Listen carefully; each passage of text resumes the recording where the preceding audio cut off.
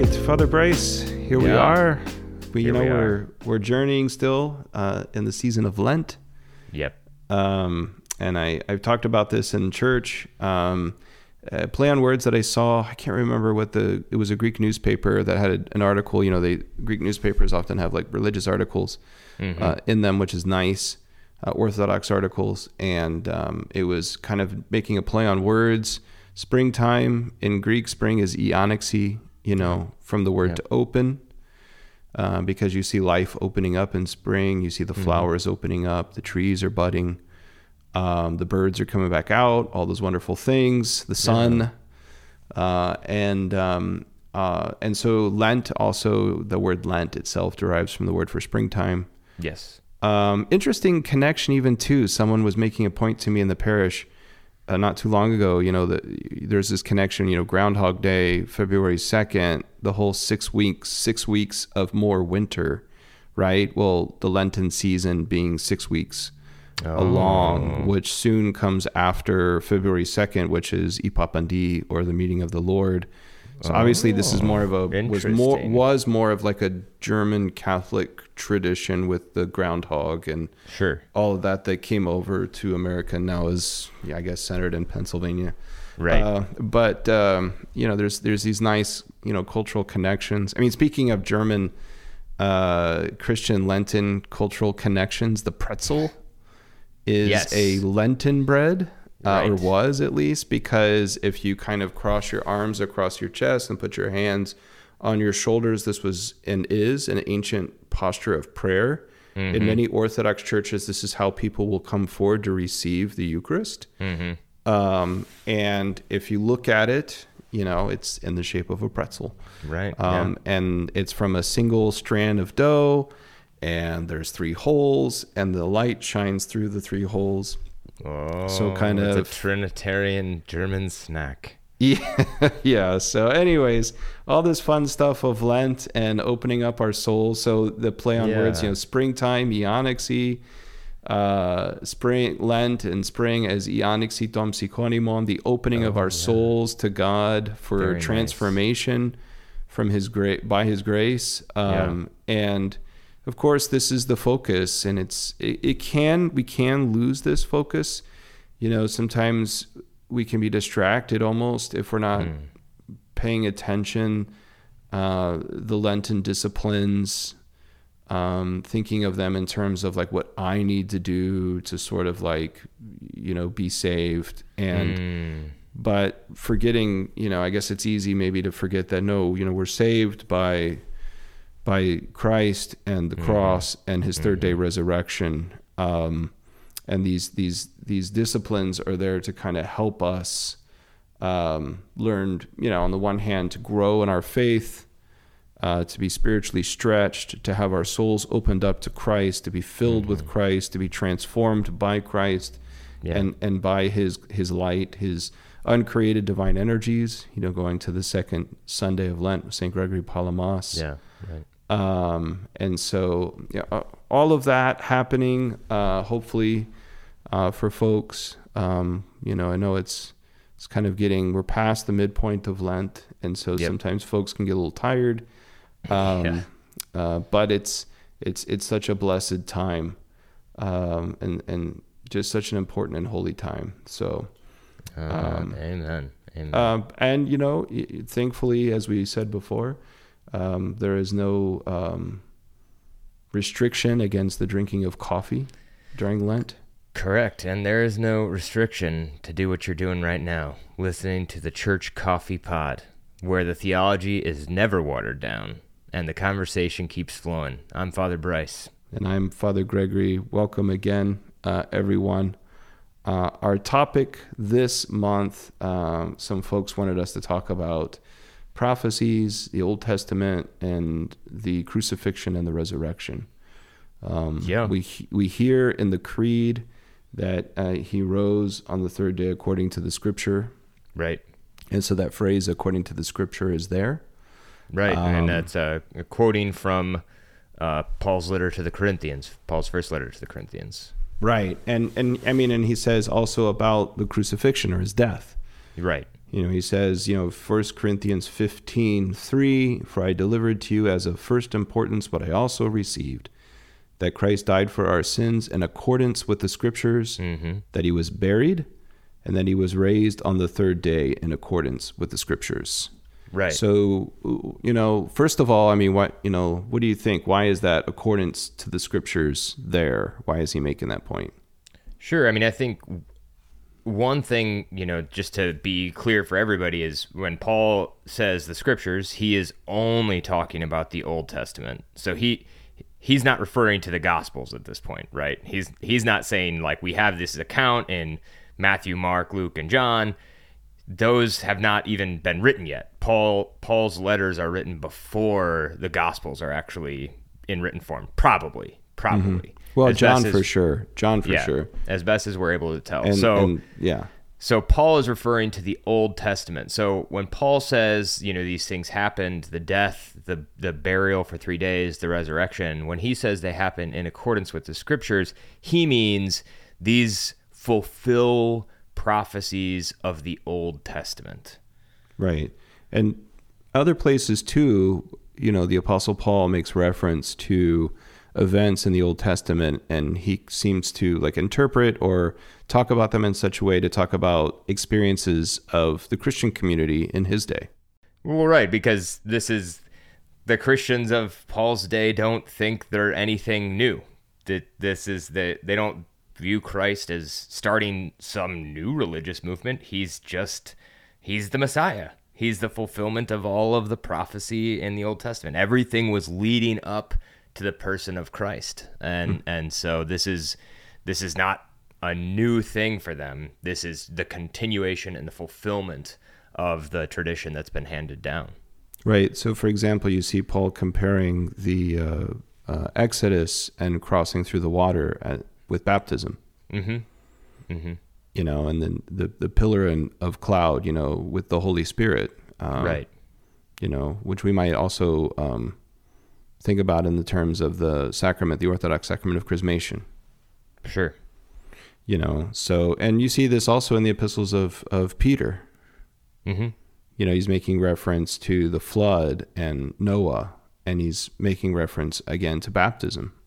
Yeah, and we hear Christ referred to by Paul very often as the new Adam. So, fulfilling everything humanity was supposed to be in the first place. Right, and so the church fathers, when Pilate is pointing to Christ, which we'll read during Holy Week, and says, "Idou o anthropos," behold the human being. Behold, it's like, and the word human being, the word Adam, right, is a little bit of a play in the Old Testament, because you have Adam just in the sense of a human being. Right. And then you have kind of where it's kind of turned into a name. Right. Adam. So it's another way of saying behold the human being. Yeah. Behold the true human being. Yeah. What humanity or what man was created to truly be is fulfilled and completed in the person of Jesus Christ. Yes. Yeah. And so, of course, we have these very specific kind of prophecies that we hear not only Paul talk about being fulfillment, but even the Gospels themselves. Matthew especially, will describe an event and say, this happened so that the Scripture might be fulfilled, that says, right, whatever it might be.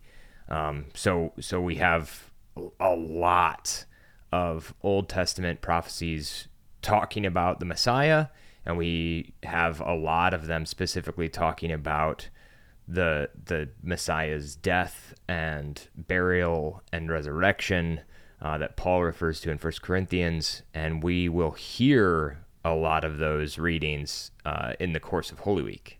So I think it's a good thing for people as they're looking or they're praying their Holy Week service, or especially maybe even before or after, if they have a Holy Week book or access to the services, to look at those Old Testament readings and to say, why is this here? What is the connection? What is the reference? And it's usually pretty obvious. And a lot of times the hymns themselves are interpreting those readings. Yes. And they're providing kind of, clues and keys to how we read those readings and how we understand them. Yep. Yeah. If you're ever wondering why are we reading this hymn or this scripture reading, just check out the hymns around it, and you'll probably get the Father's take on how Christ is like Jonah, or how Christ fulfills prophecies in Isaiah or wherever it may be. Yeah, because if you read some of the patristic homilies to the homilies of the Church Fathers on some of these topics, you actually see how oftentimes or sometimes the hymns, some of the most beloved hymns, are direct quotations or chunks of these homilies. There's a lot of the Paschal service, the Easter service, the resurrection matins, for example, that are directly coming from a Paschal homily by St. Gregory the Theologian. And that's true also for the Christmas Caravasias. Christ is born, glorify him. That the whole first hymn, almost the Irmos or the Catavasia of Christmas, is the first lines of St. Gregory the Theologian's homily on Christmas. So also kind of showing the very poetic nature of the preaching of St. Gregory the Theologian, the fact that they could just be turned right into chants and hymns for use of the church. And of course, he's interpreting, explaining, and preaching on the scriptural text and the events in the life of Christ that are being celebrated liturgically. So, there's some famous, what are some of the famous or, more well-known perhaps prophecies? Let's start with maybe the crucifixion or the death of Christ or the Messiah. Yeah, I think probably the most well-known prophecies surrounding the death and the crucifixion and the events kind of leading up to that, right? The scourging and the taking, being handed over, all of those are foretold in Isaiah's passage, which is often referred to as the passage about the suffering servant. Yeah, Isaiah 53. Yeah. So that's where we get a lot of the prophecies specific that we see specifically fulfilled in Christ's betrayal and the events leading up to his crucifixion. Yeah, there's actually quite a bit all throughout the prophet Isaiah. Yeah. That and maybe it's a good point for us to talk about, how we read these. How we read the Old Testament as Orthodox Christians. Yeah, I always think, especially because this event focuses around the prophet Isaiah, I always think of the Ethiopian eunuch who is riding in a chariot in Acts. Philip is teleported out into the kind of middle of nowhere, and he's by the road, and an Ethiopian eunuch, right, a very kind of high-ranking official in somebody's court, is riding by in a chariot, and Philip sees that he's reading the scroll of Isaiah, and Philip kind of runs alongside the chariot and says, "Do you understand what you're reading?" And the Ethiopian eunuch says, "No, how could I possibly understand what I'm reading? This is enigmatic. This is such a mystery. I don't get it."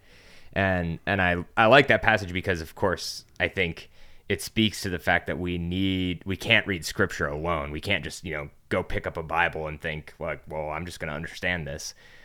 We need training, we need instruction, we need, the tradition of the church and everything. Yeah, we need guidance. But of course, we also read the Old Testament in the light of Christ. We have that lens, as it were, to look back at the Old Testament and say, we know who the Messiah is.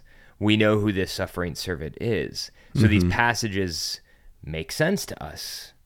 And even the disciples needed this done for them, right? They didn't just kind of figure this out on their own. Christ himself met with Luke and Cleopas on the road to Emmaus, an encounter we've referenced, I think, several times already throughout this podcast, to explain how to look at the Old Testament and see the prophecies about the Messiah fulfilled in him. Yeah, kind of going back to the Ethiopian eunuch in Philip, the eunuch asks, was he writing these things about himself or about somebody else? As I recall. And then from there, Philip is able to share the gospel. Right. The good news of Christ. And so Isaiah 53, the suffering servant, this is just the English Standard Version, talks about, for he grew up before him like a young plant and like a root out of a dry ground. He had no form or majesty that we should look at him, and no beauty that we should desire him. He was despised and rejected by men, a man of sorrows and acquainted with grief. And as one from whom men hide their faces, he was despised, and we esteemed him not. Surely he has borne our griefs and carried our sorrows, yet we esteemed him stricken, smitten by God, and afflicted. But he was pierced for our transgressions. He was crushed for our iniquities. Upon him was the chastisement that brought us peace, and with his wounds we are healed. All we like sheep have gone astray. They even see this being fulfilled with the apostles, who kind of flee away, with the exception of John. We have turned everyone to his own way, and the Lord has laid on him the iniquity of us all. He was oppressed and he was afflicted, yet he opened not his mouth. And these are the verses actually that the Ethiopian eunuch was reading. Like a lamb that is led to the slaughter, and like a sheep that before its shearers is silent, so he opened not his mouth. By oppression and judgment he was taken away. And as for his generation, who considered that he was cut out of the land of the living, stricken for the transgression of my people. And they made his grave with the wicked and with a rich man in his death, although he had done no violence and there was no deceit in his mouth, and so on and so forth. I mean, it's kind of a long passage there, but it's certainly worth reading. And it's very similar to a passage, or several passages actually, in the Psalms. Yes. Psalm 22, I'm thinking of, which starts off, should sound familiar if we're familiar with the Gospels. My God, why have you forsaken me? Mm-hmm. We hear Jesus himself say this on the cross. Right. And I remember Father Pentuke, our Old Testament professor, saying, oftentimes they'll just cite the first verse of something someone may have said its entirety of. Right. Like we call the Lord's Prayer, we call it the Our Father. Mm-hmm. So if somebody said Our Father, we don't just mean they said the two words Our Father, we mean they said the whole prayer. Yeah, so he talks about how he was scorned and mocked in this psalm, how they wagged their heads at him, he goes on to talk about being pierced again. They have pierced my hands and my feet. I can count all my bones. They stare and gloat over me. They divide my garments among them, and for my clothing they cast lots. I mean, it's very specific, and it's very easy to see how this is fulfilled with the crucifixion. Yeah. Some people, I've even heard like Psalm 22 all the way through 31 can be kind of read in the light of the cross of Christ. And I think this also kind of brings up another point, the Psalms as prayers. Yeah. But the Psalms as the prayers of Christ himself in some instance. And so when we're praying the Psalms, we're kind of praying back to God his own words. Yeah. And it kind of showing, because in the Orthodox Church, we have this understanding too of the life in Christ. Yeah. How we are called to become one with Christ, to be united with God in Christ. Yeah. Yeah. And we can be bold to pray these words of these Psalms, that say things that we could never say on our own, like I have walked in innocence and, consider my righteousness, things that, we could never say on our own, but we can say because we are in Christ. Yeah, there's even that one verse I remember, and it still catches me every time, for I am holy. And it's like, ooh. Right. but you make a really important point there.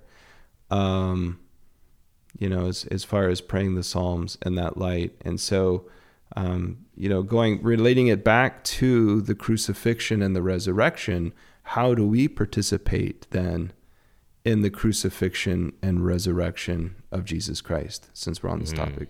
Oh, man. I mean, we are now a week, a little bit more than a week past it, but right in the middle of Lent, we have the Sunday of the Holy Cross, right? To remind us what it means and what it looks like to follow Christ in his own words in the gospel for that day. If you want to follow me, deny yourself and take up your cross daily. If you want to be my disciple. Yeah. Follow me. Yeah. Akuluthiti me. So, yeah. And also just simply too, I was thinking about Paul and his epistle to the Romans. In our baptism, we die with Christ. Right. We are buried with him in order to rise with him and walk with him in the newness of life. Mm-hmm. So in the sacramental life of the church, we are, I guess, introduced to and grafted in and made able to participate in the crucifixion and resurrection of our Lord Jesus. But that's not just like a one-time thing when we were baptized, and but it's an ongoing, like you're saying, take up your cross and follow me. Take up your cross daily, and follow me. And Saint Innocent of Alaska, he talks about internal crosses and external crosses. Those kind of those internal struggles. It might be struggles with certain passions, or struggles with certain things that we've inherited within our family. That we have to deal with, proclivities, or whatever the internal struggles may be. There can be lots of different internal crosses, and those are my internal crosses. You may not have the same internal crosses. Everyone is called to take up his cross, her cross.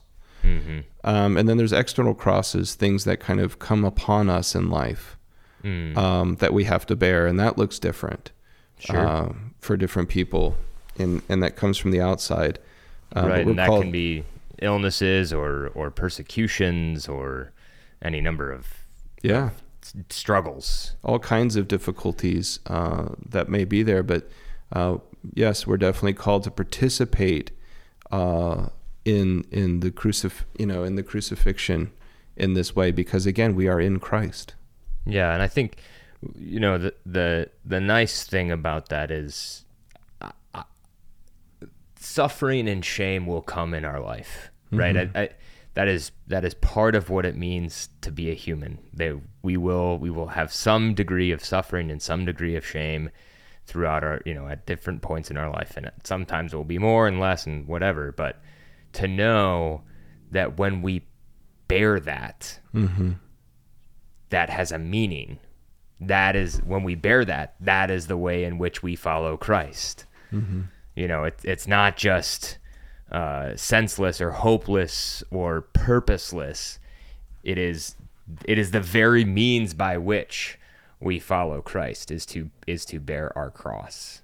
Yeah, that reminds me of that verse, Hebrews 12:2, looking to Jesus, the founder and perfecter of our faith, who for the joy that was set before him endured the cross, despising the shame. And is seated at the right hand of the throne of God. Yep. So we often say there's no Pascha without Holy Friday, but also we're not called to just stay at Holy Friday. Yeah, thank God. We are called to also celebrate Pascha. Yeah. And so, like you said, there's a lot of prophecies we could look at surrounding the crucifixion, the death of the Messiah.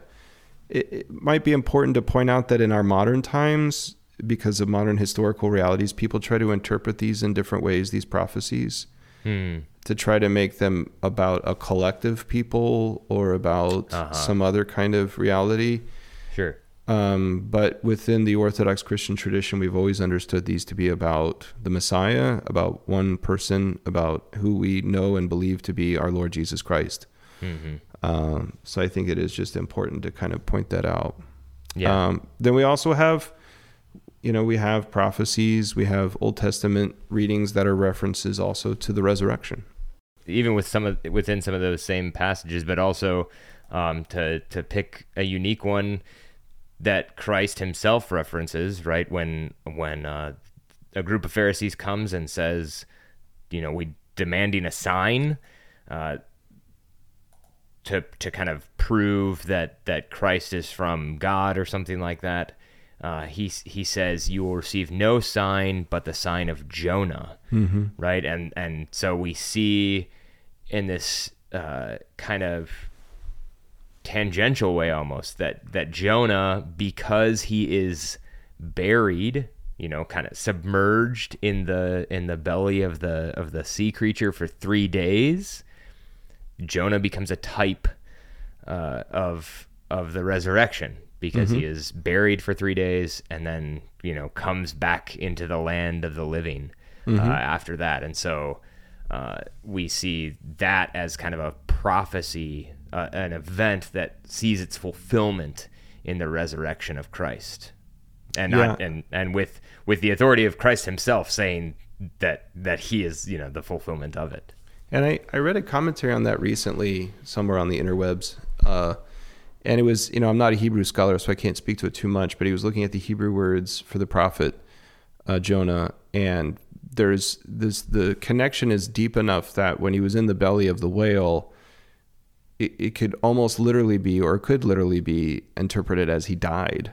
And then kind of experience like a resurrection. It probably is more of a play on words, but it makes the connection even stronger.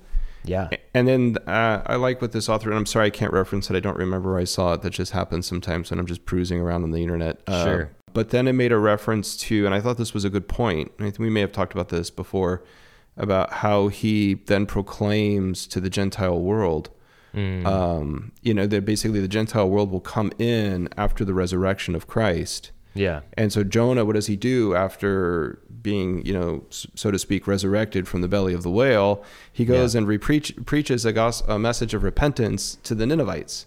Right. And what do the Ninevites do? Again, to his chagrin, they repent and they take his message seriously, and God, they're delivered from the judgment of God, and in that way, or they experience it differently. However, it's best to word that. In other words, the threat of condemnation that was against them does not come against them, right? Because they repent.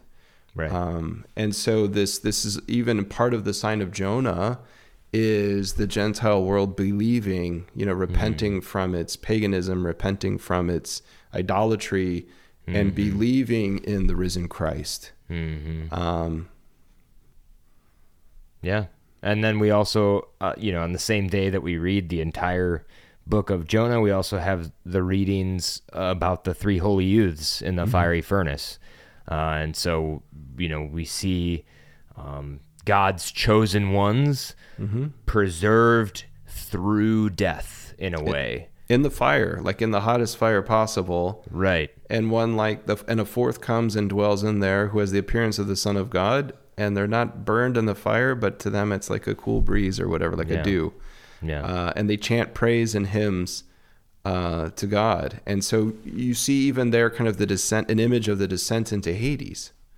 Yeah. Of Christ's descent into Hades, and then as the third day resurrection, which also has implications for the dead that were already in the realm of Hades. Right. That they are brought through. He has brought out. He has put death to death. Death has received a mortal blow. Yes. So, and we proclaim these things in the Paschal Homily, which are direct citations again from 1 Corinthians 15, which are just beautiful. Death is swallowed up in victory. O death, where's your victory? O death, where's your sting? Yeah. The sting of death is sin, and the power of sin is the law. But thanks be to God who gives us the victory through our Lord Jesus Christ. Yes. Beautiful stuff. Yeah. And, another passage too, that's Isaiah 60, that again finds itself into Paschal hymnology. Arise, shine, for your light has come, and the glory of the Lord has risen upon you. For behold, darkness shall cover the earth, and thick darkness the peoples. But the Lord will arise upon you, and his glory shall be seen upon you, and nations shall come to your light, and kings to the brightness of your rising. Yeah. Isaiah 60. So kind of, again, we read this and understand this in the light of the resurrection. Yeah, absolutely. We could talk for so long about these beautiful prophecies and the amazing ways in which they're fulfilled, but I really think nothing drives home these truths like experiencing them in the services of the church. The church has through the guidance of the Holy Spirit has these services that allow us to experience these truths, not just in a kind of I hear a truth and believe it, but in a deeper way that speaks to our hearts, kind of beyond our just simply getting beyond our rational understanding. And if we, like you said at the beginning of today's podcast, if we are open, if we are open to the work that Christ wants to do in us through his Holy Spirit, then we too will be, will undergo a resurrection. Yeah, because life will come to be within us. Because we talked about experiencing and participating in the crucifixion. But again, like we said, we're also to participate in his resurrection. Yeah. And that's very clear in the scriptures, but, it's very clear. It should, that it's something that needs to take place in our life. That right. Not just after we've died. Right. But here and now. Yes. And so how can we participate and experience the resurrection of Jesus in the here and now? Well, I think, we can experience it in a very real way if we are open to it in the services of the Holy Week. But even, the Eucharist is offered as the experience of Christ's resurrection every single Sunday. Every Sunday is a Pascha in miniature. Just like spring is often, talked about as new life. Pascha is new life. The resurrection is life, and we are offered this new life in the Holy Spirit. Yes. And again, not just after we die, but in the here and now, we are offered and called to participate in this new life through the transforming grace of the All Holy Spirit that is offered to us. And so I just want to echo your call. Come to the Holy Week services. Yeah. Come and listen, come and pray, come in and experience these things. Walk with Christ. During, these services are also, the tradition and the history of them is they come out of Jerusalem, ultimately, and they come out of the traditions of the worshiping community in Jerusalem as they're kind of going through day by day what happened on each day in the life of Christ and the teachings that were being given and what the apostles were experiencing and hearing, and were called to walk alongside them and be with them and experience all of these things too through the worship of the church. So we're reminded, that liturgy and worship is not just something we hear and not just something we understand, and it's also not even just a work that we do through the singing and the reading of the hymns and things, but is also something that is being done to us. Yeah. So these things are transformative for us, and doors of the church are open. Come in and experience it. Yeah, absolutely. Make it a priority. Come to as many of the services as you possibly can. Yes. I mean, this is you will be tired, but it will be worth it. It'll be worth it. Holy Week and Pascha is the holiest time of the year. Yes. Yeah. So like the Paschal homily says, even if you've kind of not been participating up till now, start today. I mean, we're not even there at Holy Week yet as of the recording of this. But avail yourself of the remainder of Lent and avail yourself of the Holy Week services. And if you happen to be listening to this and you're not an Orthodox Christian and you kind of wonder what we're talking about, find your local Orthodox Christian church. Yeah. And go visit these services. The doors are open to you to come in and come in and pray and follow along and see these beautiful, powerful services that are showing us the crucifixion and resurrection of our Lord Jesus Christ.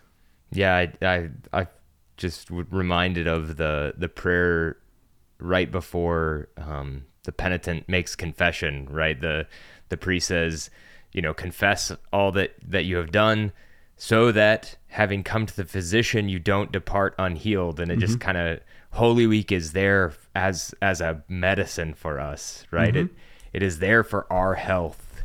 And, so take your medicine, come experience the healing, the redemption, the fullness of the faith offered in this week. It is a wonderful opportunity to experience some of the strongest and best medicine that the church has to offer. Yeah, I mean, come experience Christ in Holy Week. Amen. All right, like you said, we could talk all day about this, but yeah. We'll kind of wrap it up there.